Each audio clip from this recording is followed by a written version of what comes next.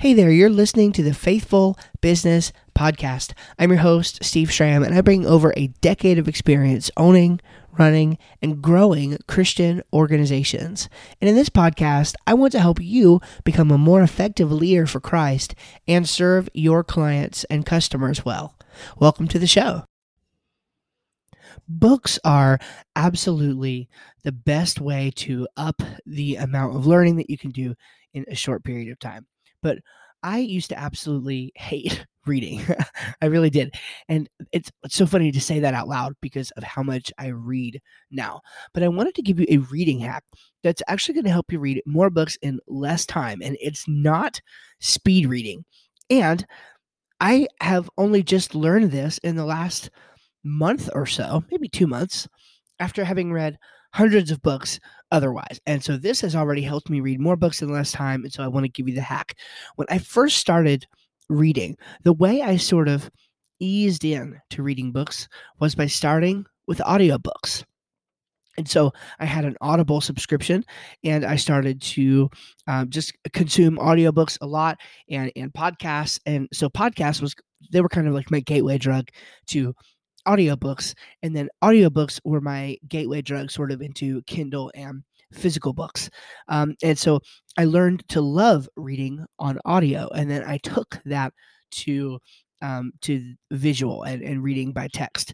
And so for the longest time though, I had been doing that. And then a while ago, I canceled my Audible subscription, because it was $15 a month, and $15 a month isn't that bad. But, at the time we were considering ways to cut all the costs that we could so that I could, afford to go full time in my business. And so we did, we cut that out as one of the things. And went on from there. So I just decided, well, I'll just read the Kindle books. A lot of times you can find Kindle books for really, really good deals. And it'd be a lot cheaper than buying the book on Audible. And I really am a fan of Kindle because you can take the books with you everywhere. Your library is with you everywhere you go. Let me tell you, now I don't always practice this perfectly, but it's a lot more productive to pull out a book on Kindle for that 5 minutes of downtime that you have rather than pulling out your Facebook feed. Almost always, that is a better use of your time. So I like the Kindle method. Well, here's the thing. If you're reading books on a Kindle, you have another advantage, okay? And that is Amazon Alexa. Amazon Alexa has a accessibility feature that allows you to actually read your Kindle books, and you can even change the speed that they read at. Now, I know I said it's not speed reading, but they will read the speed to you read the book to you at a faster speed if you want them to. And I do. I like to have it read at 2 times speed, but you don't have to do that. Either way, the point is that you can actually have the book read to you, even if it's on your Kindle, so that when you're driving and things like that, you can listen to books then, and you don't have to buy two versions of the book. So it's cheaper and faster. And so I highly recommend doing that. And now, if you have an iPhone or an Android device, you can just download the Alexa app, and the Alexa app will do this. You don't have to have an Alexa device or any kind of Amazon device if you don't want.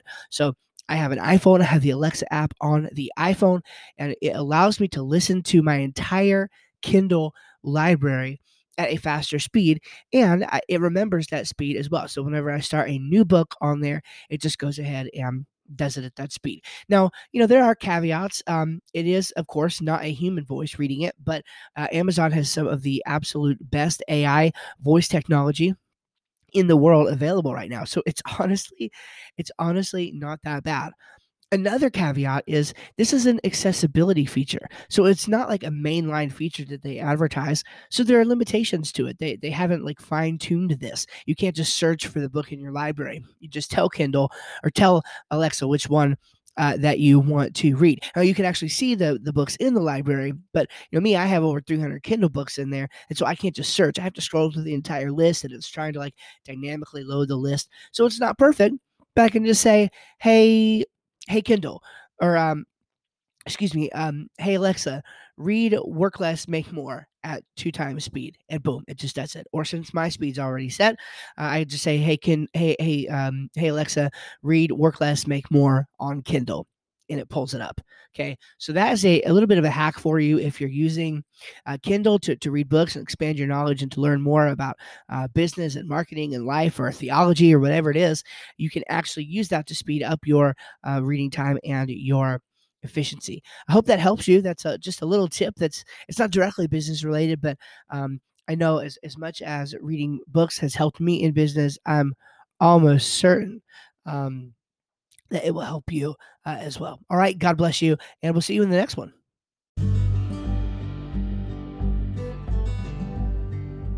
Hey guys, it's Steve. And before you go, I want to thank you so much for taking the time to listen to this episode of the Faithful Business Podcast. Before you leave, I have an offer for you. I want to give you something entirely for free if you'll take it. If you are just now or in the future going to be looking at building a new website, I want to give you something for free that will help you avoid the biggest mistakes that you could make. I've been in the web design and marketing business for over a decade now, and I have identified these constant patterns that people go through and that people seem to repeat.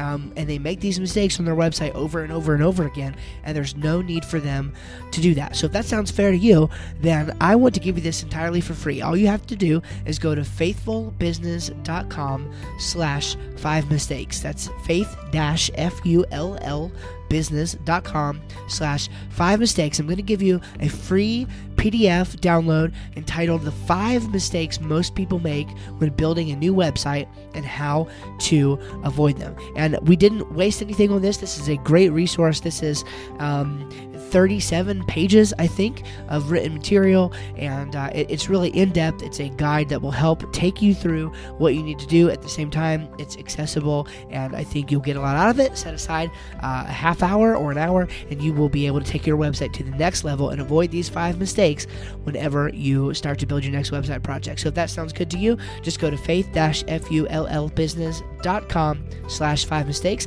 and download your copy today.